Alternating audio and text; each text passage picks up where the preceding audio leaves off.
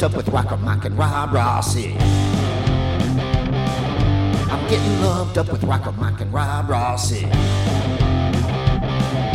I'm lumped up, but I'm okay. It's gonna get lumped up anyway. You better call back the posse. Just getting lumped up with Rocker Mike and Rob Rossi. Getting lumped up with Rocker Mike and Rob Rossi.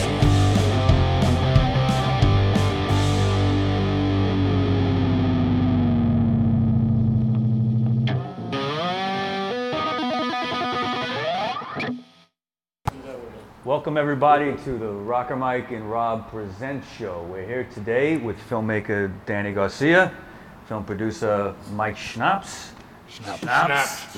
I'm thinking about booze, that's why Schnaps. It's a good thing to think about. Yes. And we're here at the premiere for the film Nightclubbing, the Birth of Punk in New York. And Danny, you know, you've been doing this music stuff, these music documentaries now for a while. And what was the inspiration for this particular film? Well, I did this documentary on Sid and Nancy called Sad Vacation, Right. 6 years ago. Mm-hmm.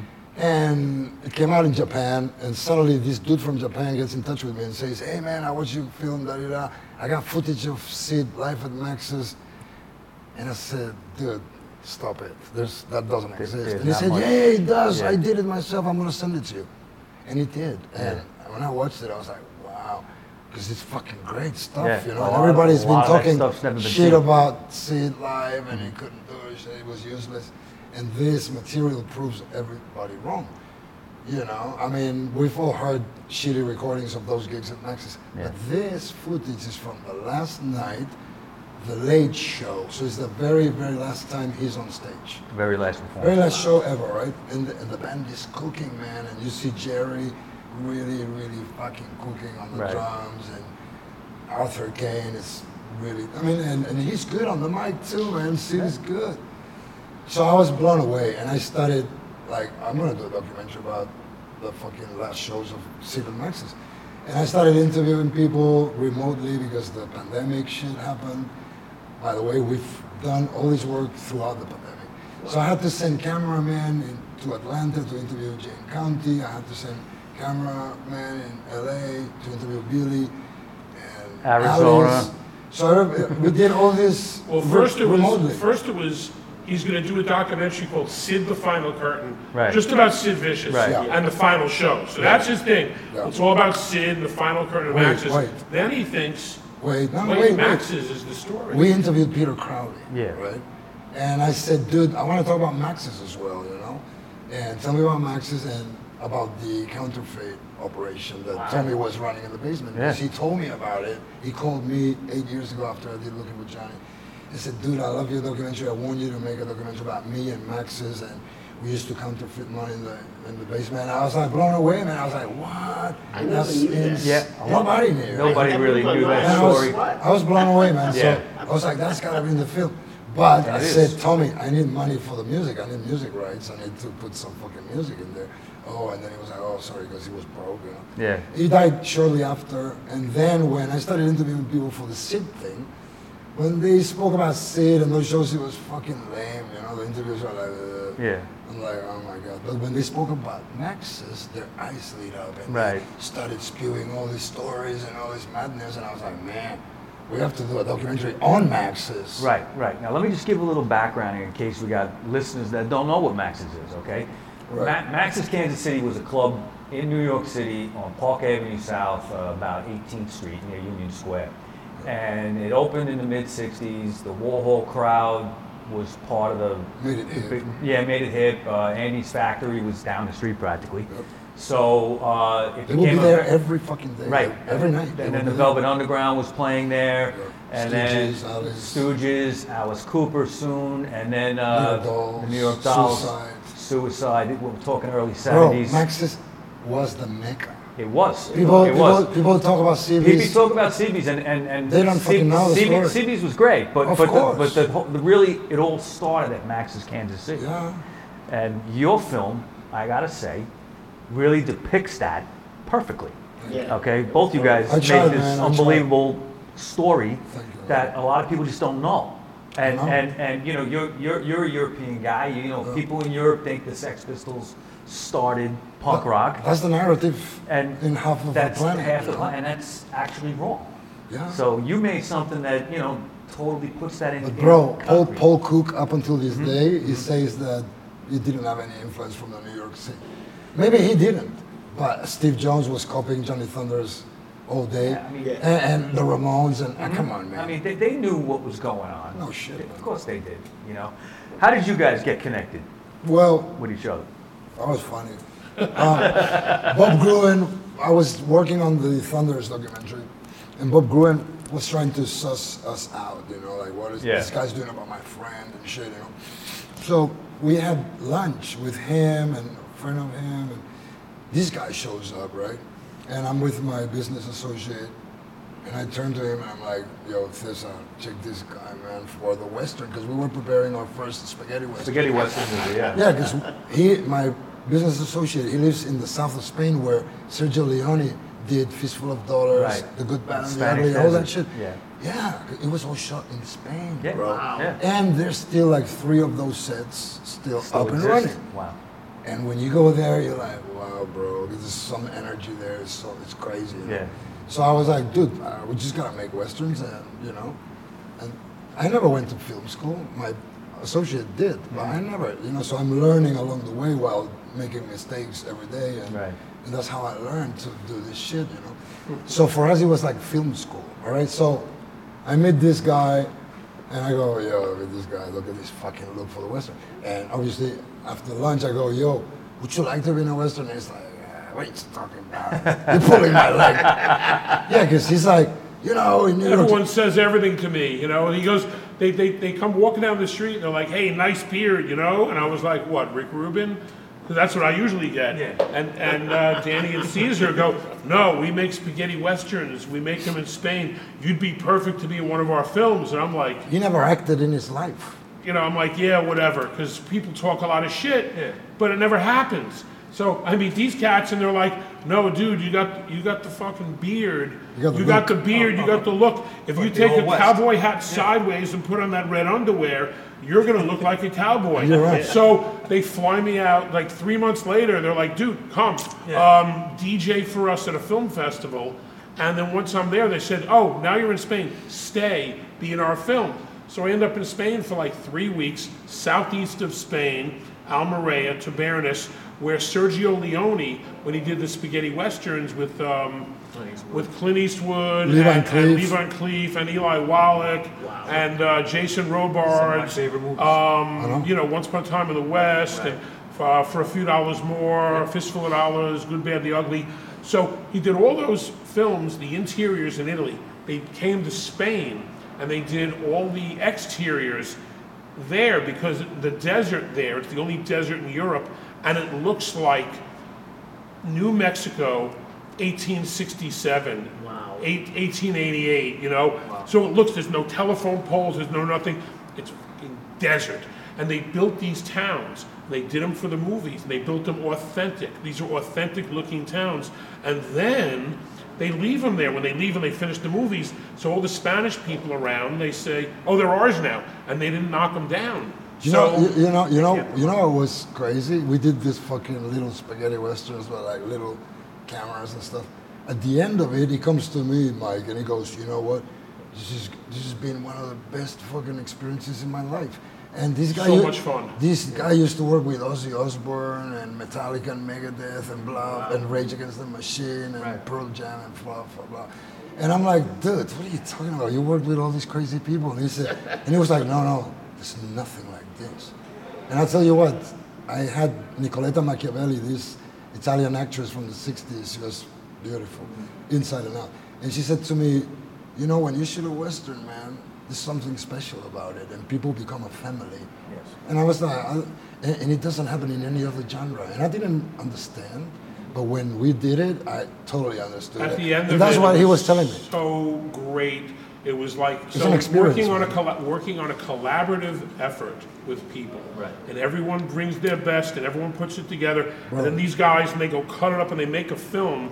First of all, you see what they made, and you go, is that from what we did? Because we're in the desert and we're doing this fucked up shit. And you're like thinking, is this going to really work? And it comes together. I told him, I said, magic, man. That was a real movie. I said, that's a real film. It's the movie magic. We've done 3 westerns so far. That's great. In the last, since 2013? He's done 11 films in 10 years. I'll be honest with you. 6, 7, 8, 9, 10 films in 10 years. It's really crazy. But everything you put out, I'm hyperactive, you know. I can tell. And I'm a workaholic, so like I wake up whatever time, I start working. I go to sleep, and I'm still working. I remember when we spoke during the pandemic. You know, you mentioned how I think you were very influenced by The Clash. Yeah. Right? Well, you got the Joe Strummer look. That's very cool. Yeah, okay? Right. Well, it's a huge influence in my life. Right, me too. First concert I ever saw was The Clash and The message of The Clash was you can be. Stadium. Yep. The message of The Clash is you can be whatever you want to be. You don't have to work at a factory. Right. Because it's the best years of your life they want to steal. So this is the fucking what I get. Look, what I do is punk rock cinema. Yeah. I never went. When I tried to interview Malcolm McLaren, and he was like, "Who are you?" And I'm like, "I'm nobody, man. Yeah. I've never gone to cinema, school, film school.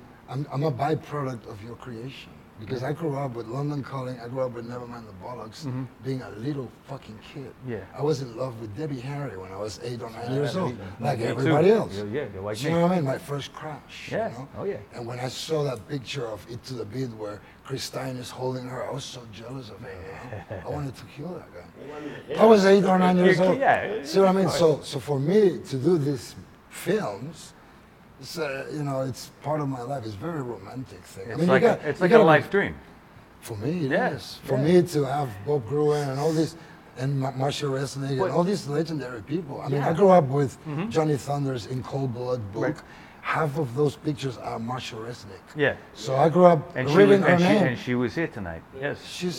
She helped us big time, man. She's giving us pictures. She's always helping. That's so it's thanks to people like Bob Gruen and Marcia and Alan Tannenbaum who always give us a break. And in this film, how did you get some of this Max's footage? Billy Idol was to me. I was like, whoa. Well, Billy Idol, that was a good. But I mean, how did you get the Max's footage? I mean, you know, just pursuing and pestering people. Yeah, I mean, some of that stuff I've never seen, and I grew up on this stuff. Man. That's how we do this. Danny finds these people from God knows where and when. He just seems to have a good radar to find out who these people are. And then it's just being a good guy and having his passion. Being persistent. And being psyched about, so you talk to somebody, they might not have somebody, but they know somebody who has something, or they know somebody. So he does, it's like being a detective. He's like, Danny Garcia, punk rock detective. He will find the footage that you've never seen.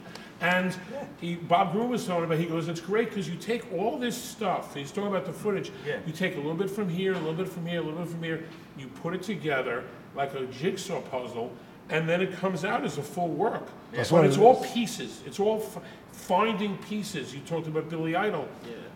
So Danny makes me producer of this film, and so he has what he has from his other films, and he took some old footage, and then I said, well, I've been in the music business, and I know a bunch of people, and let me reach out. And I got, you know, I asked Harley Flanagan, Stimulators and Cro-Mags, you know, you want to tell us some stories, and Mickey Lee, and Nick Martin and Denise from the Stimulators, who, you know, were fans of Danny's Brian Jones film, and Dr. No and HR from the Bad Brains, and JJ French with his sister. I was and shocked then to see them in the movie. I reached out to some friends with Billy Idol.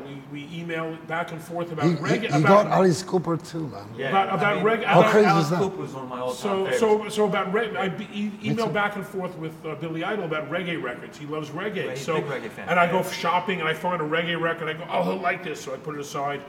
And so I was telling him, hey, I'm doing this documentary on Max's Kansas City. And he says, oh, I played there the last night. And I'm like, do tell.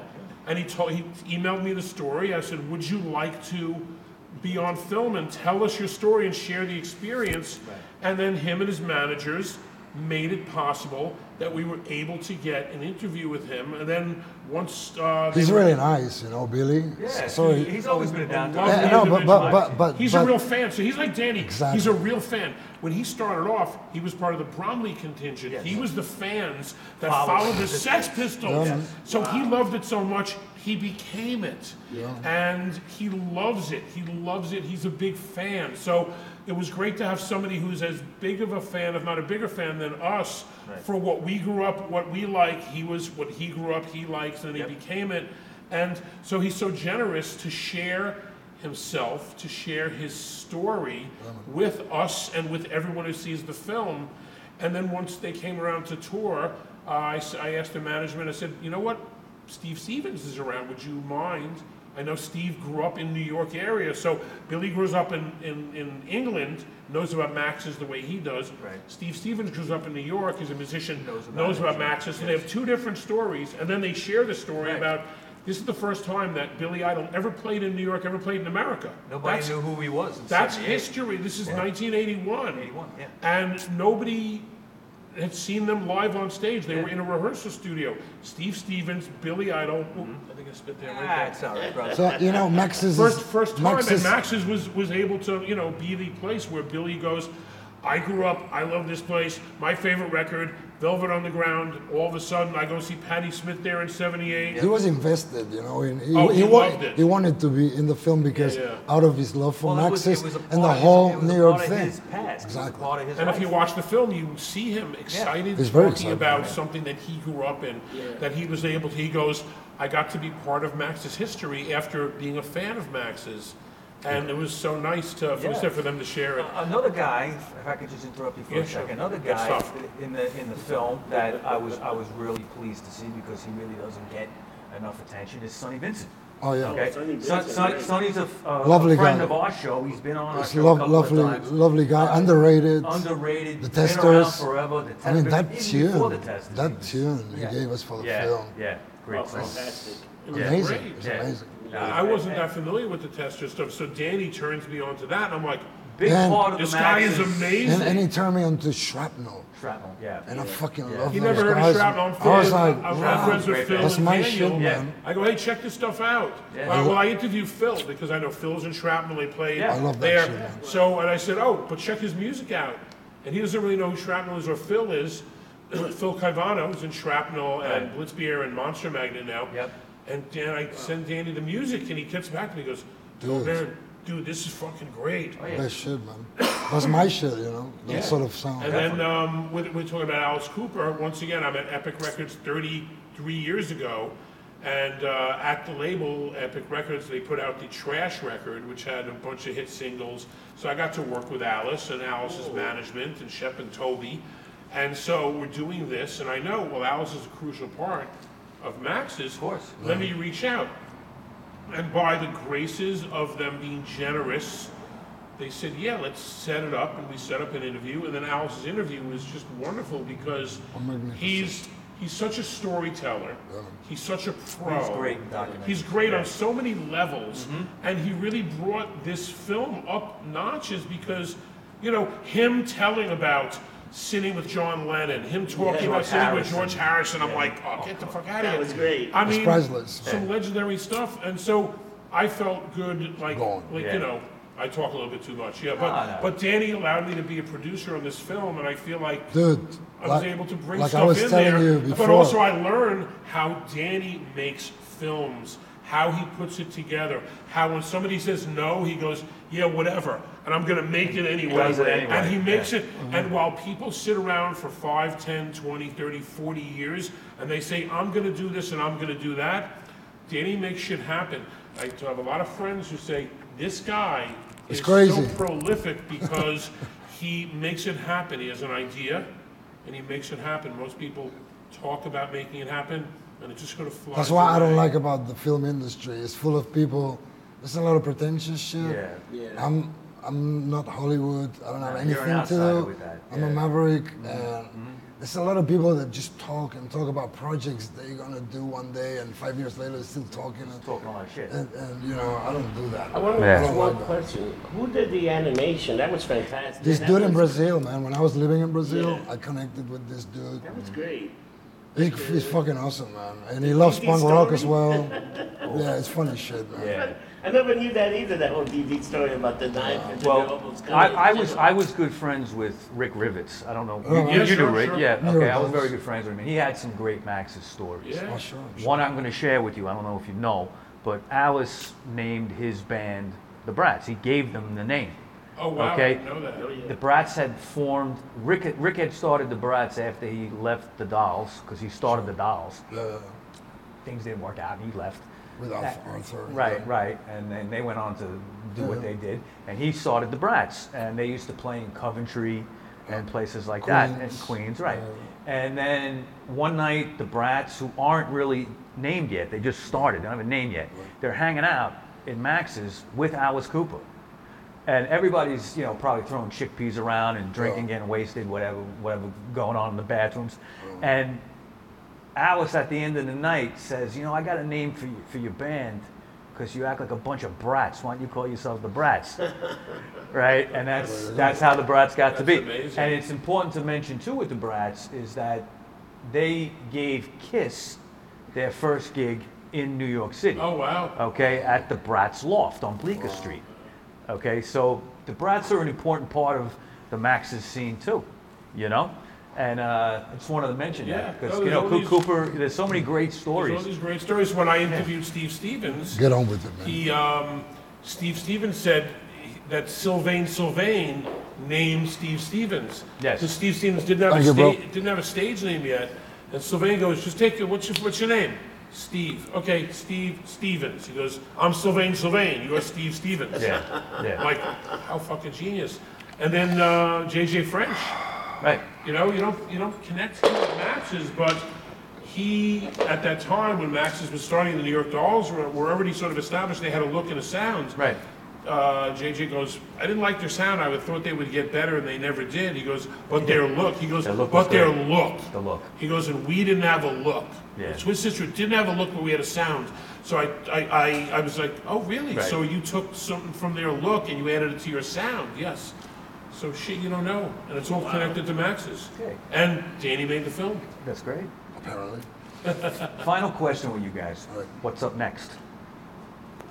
Stay alive, travel the world. We're working on a new thing about the Chelsea Hotel. Okay. About I about used to work in there sometimes. the crazy Yeah. people at the Chelsea. Oh, yeah. And we're shooting there. We've been shooting there a couple of days. I can tell you about the basement. I know it well. Scary Oh, yeah? basement. Yeah. Any ghosts Yep. there? I saw some once. Oh shit. Man. Yep. Tell us. I'm interested. Fixing the phone lines down there. I saw something like go past me very fast. I was at the phone box, went past me very fast, and I turned around and it was like a ghostly shape, like, That's crazy. and I saw it. I know what I saw. Hands are standing up. And there's actually a secret tunnel in that basement too. Dude, I want to film that shit. Yeah.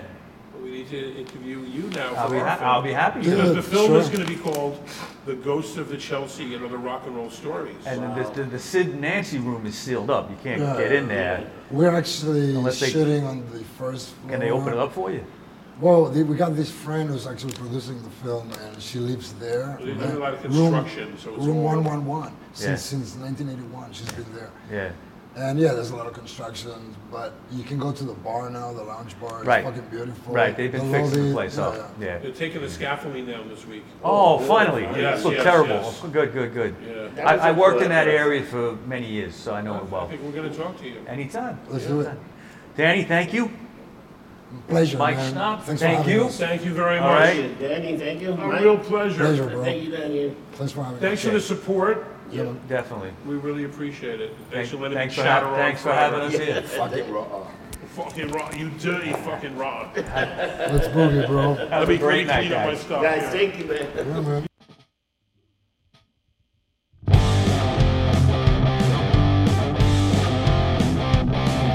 I'm getting lumped up with Rocker Mike and Rob Rossi. I'm getting lumped up with Rocker Mike and Rob Rossi.